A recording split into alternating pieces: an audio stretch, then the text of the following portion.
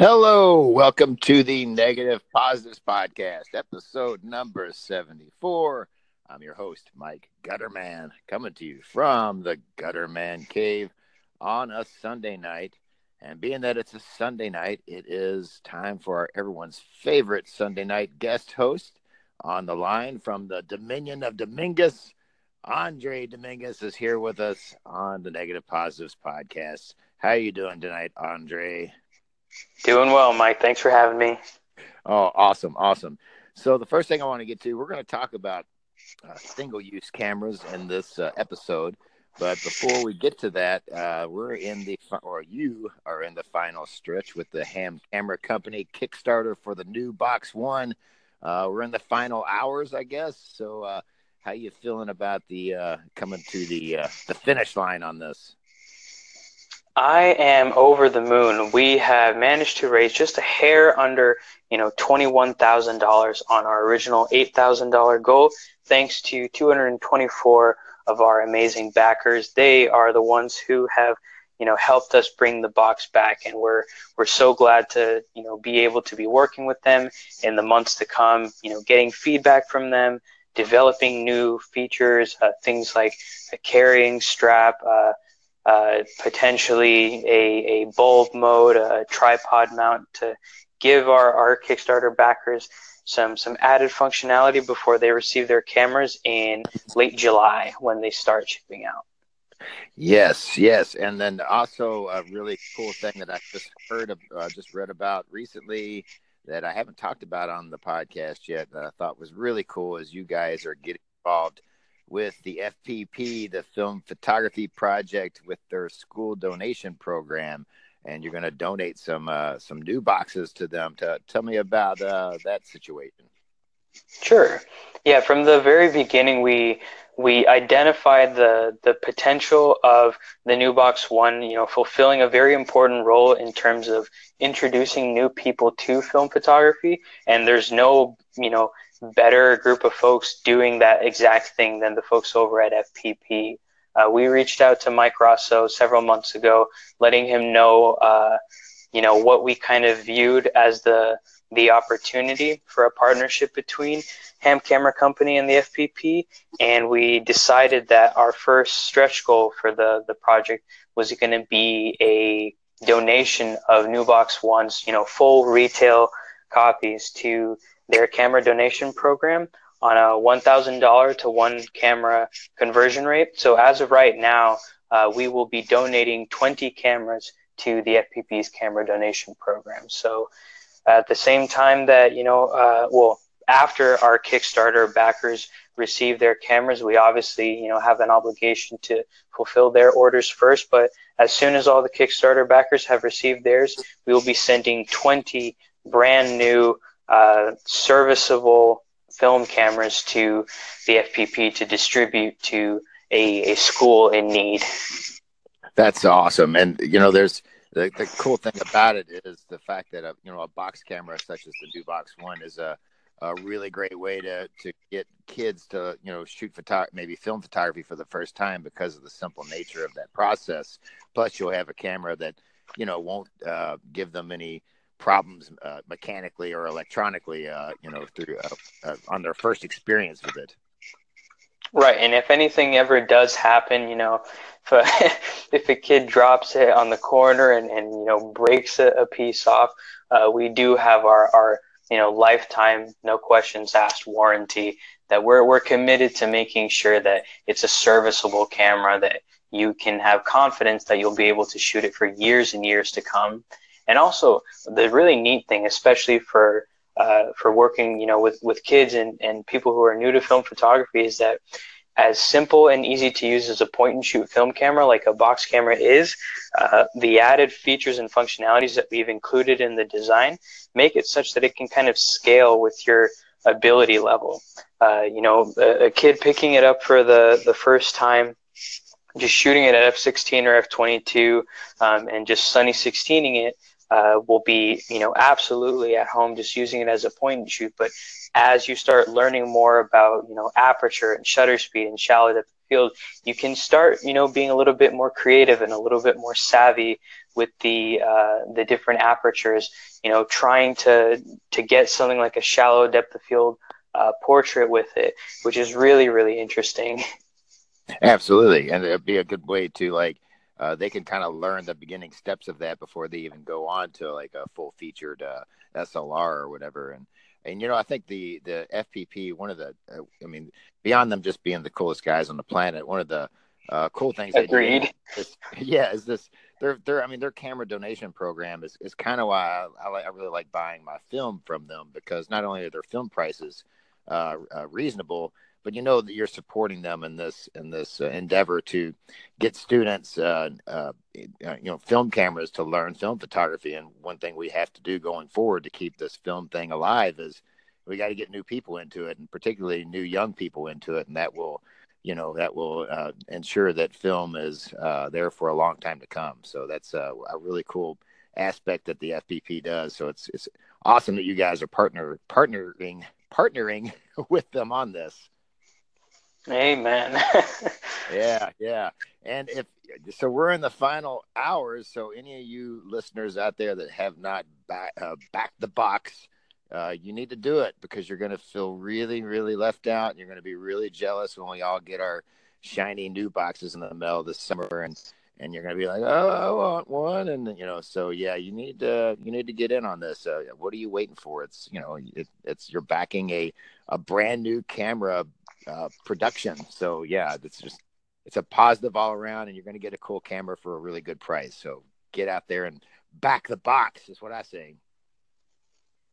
And if you need one, little monetary incentive, the current sort of pricing structure that we have on the Kickstarter campaign is specifically, as sort of an early bird option. After the Kickstarter campaign is over, the full retail price of all three of the trim levels of the camera will be $20 more than what they currently are. So if you want to get it at the decreased sort of early bird price, as well as the fact that after the Kickstarter campaign, the naming structure of the camera is going to be the NuBox 120.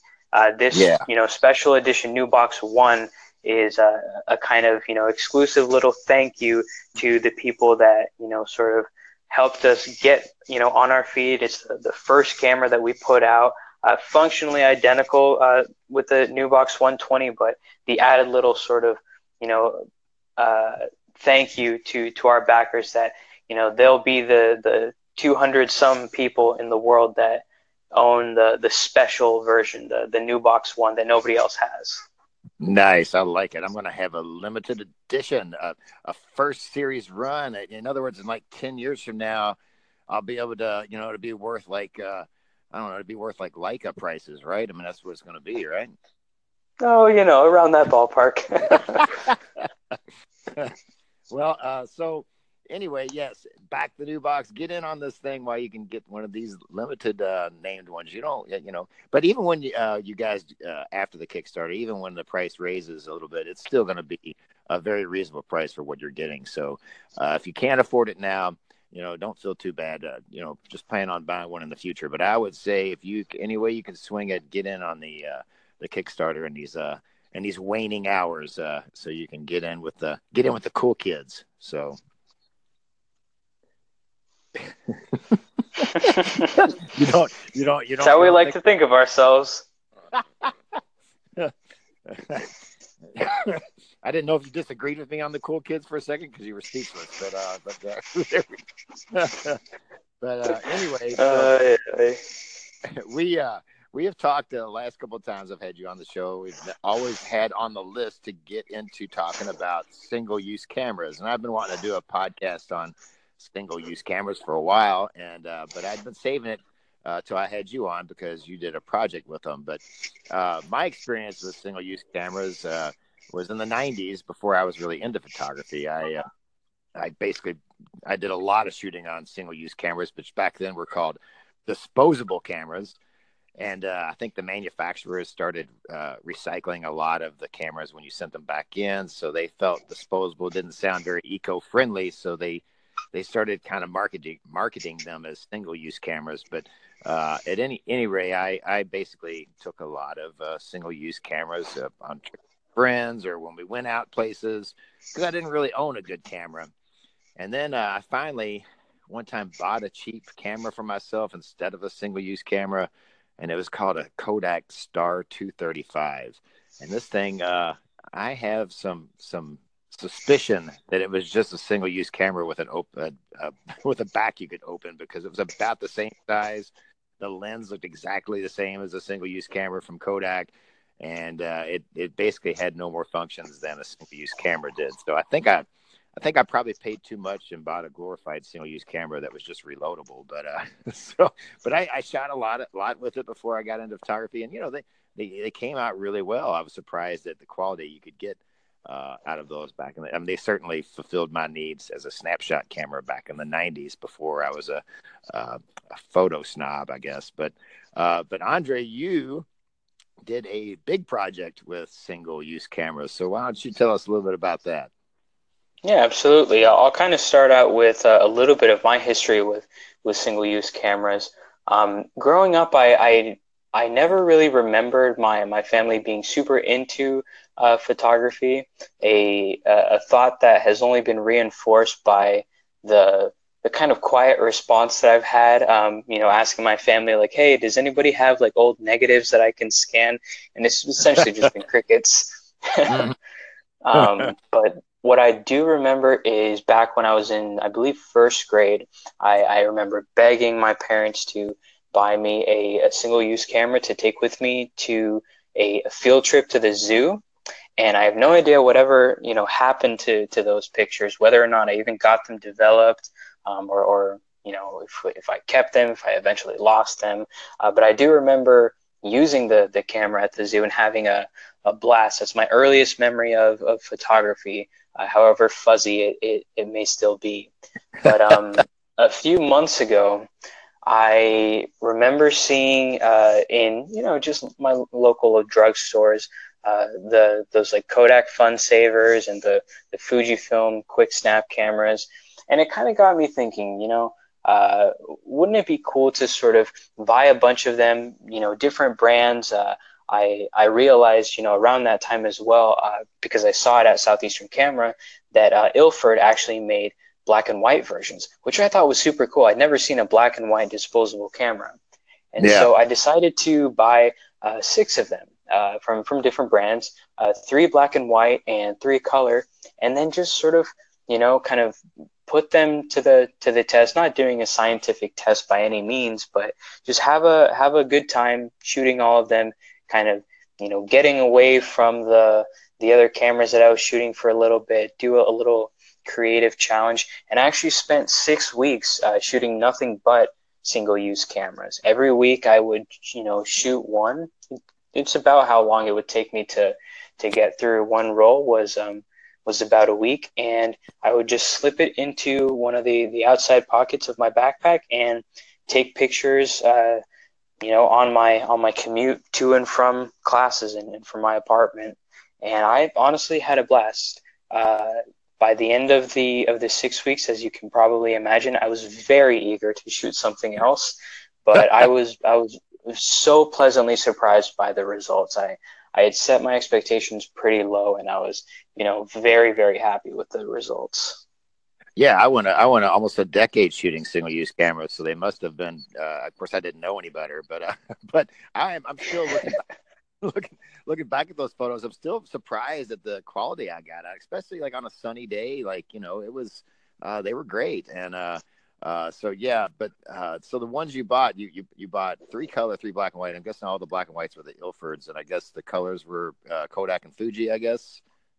I'll just rattle off all of them. Okay, It nice. was on the black and white side, it was the Lomography, reloadable. I believe they call them simple use instead of just single use Yeah. camera. So that was the one that comes with, I believe, their Lomography Lady Gray or old some Earl Grey 400. Yeah, Anywho, yeah. just the Lomography 400 speed black and white. And then I had the Ilford HP5 disposable and the Ilford XP2 C41 black and white single use camera. On the color side, I had a Kodak FunSaver, a Fujifilm Quick Snap, and the color negative version of the Lomography simple use. I see. I see. Was there kind of shown above the rest, or were they all quality as far as you could tell, or did you have did a favorite? Yes, a favorite definitely did emerge over time. I think the color ones I wasn't super happy with just because I struggled to shoot in color anyway. I kind of Yeah, tended yeah. to sort of see better in black and white like I usually do. But of the black and white ones, by far my favorite was the HP5. Not only because it's a film stock that I really enjoy to begin with, but it seemed like the quality of the you know the plastic lens that is in there seemed to be better than the plastic lenses of the other cameras. Right. And Yeah. I wonder if that was so much the lens or if it was the film, because I'm sure like the It could color have been ones a bit from of both, Fuji. man. Yeah. Yeah, because Fuji and Kodak, I'm sure, are putting in like their consumer grade color films. Like I'm sure Kodak is just a version of gold, probably Gold 400 is probably in there, or Max 400 or whatever. And I guess the Fuji is whatever their grocery store film is. Superior, I think maybe. I'm not sure, but yeah, I'm guessing it could have been partly film. But you might be right though. Ilford might have got a little bit better lens on their camera because I mean who knows. But when you did you process all of them yourself, or because obviously the lomography versions you can easily take the roll out, but the Kodak and Fuji versions you'd have to break apart yourself and get the film out. Did you process yourself, or did you get them processed? Yep, I processed all six myself.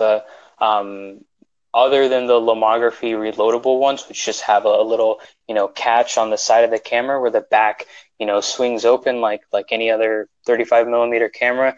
I had to take apart the other ones, and there's really no delicate way of doing it. The entire camera is kind of held together with these joints on all four sides that you essentially just have to shove a small flathead screwdriver and just pry the thing open. Oh there's yeah, yeah. there's people that are able to do it in a way where you can reuse it and reload the cameras, but I tried my best. I tried being delicate and it just ended up not working. So by the end I was just you literally have to rip the camera apart.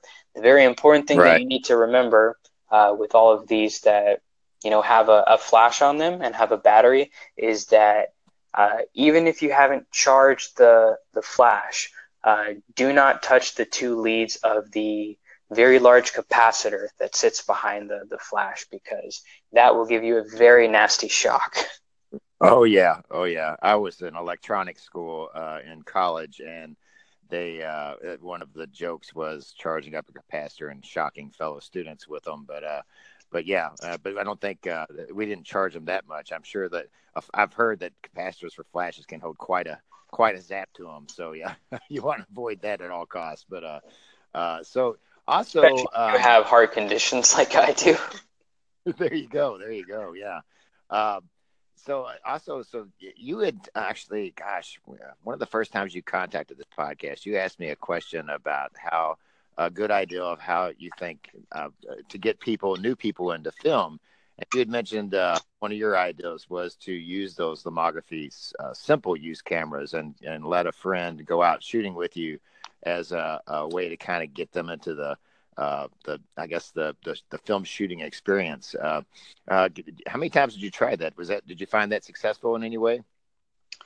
I am embarrassed to say that I haven't actually, got around to doing that. There's, a small handful of friends of mine here around my little college town that I've been meaning to go out and do that, but one thing or another kind of gets in the way, and you end up putting it off. But it's definitely something that I would still like to do is get out there with somebody, just hand them a reloadable, single-use camera with a roll of 400 speed black and white or color film, and just have them, just focus on taking pictures that they think are cool to them. Judging by sort of their level of experience or lack thereof in terms of photography and exposure, it's great because it's just point and shoot. And then, you can develop the film for them if you have the capability to do so. Maybe even do it with them there so they can see you, going through the process, seeing how easy it is, pulling the negatives off of the reels. It's something that I still plan on doing. It's something that I recommend other people do if they're sort of trying to find a way to get their friends into film in an easy way. I know that it can be a little bit intimidating handing over something like an SLR and then having to sort of explain, okay, well, here's the apertures, here's the shutter speeds, blah blah blah. Here's how you focus. Yeah. It's a lot more reasonable to hand somebody a single-use camera and be like, you see something interesting, you point it at them and you shoot. Right. Yeah, because I remember when you had, I guess it was a call-in. I think it was one of my first call-ins was you, by the way. And so yeah, and you had mentioned that as an idea that you had, and I thought that was a great idea. In fact, it kind of answered the question for me. I didn't really know where to go with the podcast after that because you answered the question better than I could. So, but I thought it was a great idea to as a way to get people out shooting something very simple like that, where they didn't have to think about the technical aspects. They could just kind of concentrate on shooting and the joy of seeing photos after the fact, not right at the moment like digital. So you get that the joy of having to wait for something in life for once. Absolutely. And just as a quick little aside, like, see, folks, dreams do come true. If you call into the podcast, maybe you too can become a guest host one day. Well, Moving on up in the world. Every dream can be a nightmare too. So you never know how they're going to turn out. But one thing that I back in, gosh, probably the mid 2000s, I was running into just single use cameras on sale and on clearance shelves everywhere. And at one point, I had my refrigerator. What's that? Like pallets of them. Oh, well, not necessarily pallets, but it seemed like every time I went to a grocery store, or particularly the grocery store I go to, they always had clearance on their brand. It was a Kroger grocery store, and they always had Kroger branded single use cameras. And found out later they were actually the film, and actually the camera was made by Ferrania, back the original Ferrania. And that's cool. So yeah. And the funny thing was, they even had like some waterproof ones I bought. But they were always clearing them out, and so I kept buying them, And before long, I had a pretty huge stockpile of them, and I was actually kind of very surprised at how good the colors came out on that film. So I'm hoping when Ferrania gets back to manufacturing film that they have some of those colors that I got in those single-use cameras, because the colors were pretty amazing. It was a little grainy, like grainier than like the Kodak single-use cameras or whatever, but the colors were really very nice, especially in the blues, but if I remember correctly. But anyway, I had like a whole refrigerator full of these things. I was like, man, I'll never get around to shooting all these. So I'm going to do some experiments with them. So, I know I'm not the first person to do this, and I've seen quite a few people doing these kind of things, but I used to take them, and I was in a huge Hoga phase then. Well, I mean, I've kind of always been in a huge Hoga phase, but so I was like, well, what can I do to make these look a little weirder, a little more Hoga-ish? So I would take all sorts of stuff and scratch up the lenses, and like I put permanent marker on the lenses, just anything I could do to get weird looks out of them. And I had a blast doing it, especially the scratched lens ones. When you took like a photo with backlighting or whatever, everything would just flare out a whole lot, and everything, it kind of looked like everything I took looked like a foggy day sort of, but I got some really cool looks out of it. And I've been kind of wanting to buy some more single-use cameras to kind of do that project again. But in my local thrift stores, I see like little point and shoot 35 millimeter cameras all the time for like $1 or $2. I mean, they're the junky ones. It's never a cool one, but I'm always like, well, maybe I should just buy a point and shoot, reloadable 35 millimeter camera and scratch the lens up on that. But I can never get myself to do that. I'm always like, that's still a Yeah, I good was gonna camera. say Somebody can use. you're a braver man than I, Mr. Gutterman. I don't know if I would do that. Yeah, I can't do it. I can't get myself to do it. Like, I was like, this camera, even though it's not one of the hip cool point and shoots, I'm like, somebody can use this, and so I never can get myself to do it. So I think I'm going to have to just buy some single use cameras if I want to return to that project and just destroy the lenses on those instead of destroying a perfectly good lens, albeit probably on a bad camera. But but that was kind of something with on it. But have you ever done any projects, or do you think you would ever do a project where you just kind of destroy a lens, or are you more a technical perfection guy with your photography? I mean, I'm not a technical perfection guy, but I mean, we've talked previously, you know how I shoot my Holga, like gaffer taping the crap out of it, using a light meter. I bring like an ND filter in case I tested the shutter speed on mine. So, I take a very sort of different approach when it comes to these sorts of cameras. With the disposable cameras, I most of the time kind of made sure that I had the sun over my shoulder. I knew that over time shooting film, you get a feel for what's gonna come out and what won't. So if I was in a situation where I saw something interesting, but I kind of knew that given the limitations of the camera, the picture wasn't going to turn out very well, I kind of just overlooked it. I decided not to take that picture and move on to something that I know would come out well. And I think that's a big reason why I got the results that I did. Was that yes, it's a point and shoot. Yes, you're perhaps meant to not think too much about it, but if you treat the cameras like any other with a plastic lens that doesn't resolve amazingly, that has a fair amount of distortion. But a lens is a lens. You point it at something that has enough light, and given the aperture and the shutter speed that the manufacturer tells you, if they do tell you, you can get some great results out of it. So I also wanted to. That was kind of my goal, was to try to get the best pictures out of it as possible. And to that point, I think I definitely succeeded, but there were definitely times where I said, I'm not going to take this picture because I know it's not gonna turn out very well. Right. I know back when in the '90s when I shot them a lot as about the only camera I had, me and my wife, who was then my girlfriend. I'm just going to put out this warning here. Do not try to do selfies with them. They don't come out. They're very blurry. Yep. Cannot do selfies with a single-use camera. It's not going to work.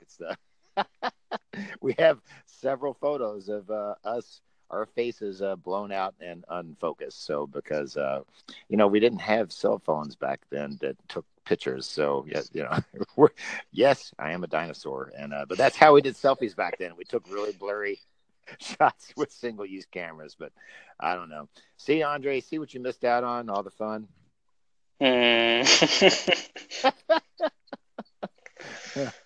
But I will say this, the thing about growing up at that time was, you did find single-use cameras on the clearance racks all the time. So I got that to brag about, I guess. So, but, but and they're coming anyway, back. Perhaps not at the clearance bin price, but pick right. up a couple of the just the normal ones, just to sort of give it a try, see if you like it, and if it's something that you kind of want to have in your camera collection, pick up one of the Lomography ones. They're just about on par as the Ilford ones and the Kodak and Fuji ones, and you'll have the added ability to just sort of, if you want to recreate that look but you don't want to buy an entirely new camera, just reload it with some film, give it to a friend who hasn't shot film before. It's a fantastic asset to have in your film arsenal. I don't think anybody should be without a reloadable disposable camera. I agree. I agree. And, it's funny. I was at my local Walgreens, which here in the United States is a major drugstore chain, and they had the Kodak single use cameras. I almost bought one. And they even had the Kodak Sport one, which was a waterproof one, and I think that could be a lot of fun to be had with a waterproof single use camera. But I was kind of surprised the prices were a little more expensive than I thought they would be. But of course, that was Yep. Walgreens, and they're not necessarily the cheapest place to buy them, I guess. But because I remember when the Lomography simple use camera came out, I thought, man, that's kind of pricey for just a glorified disposable camera.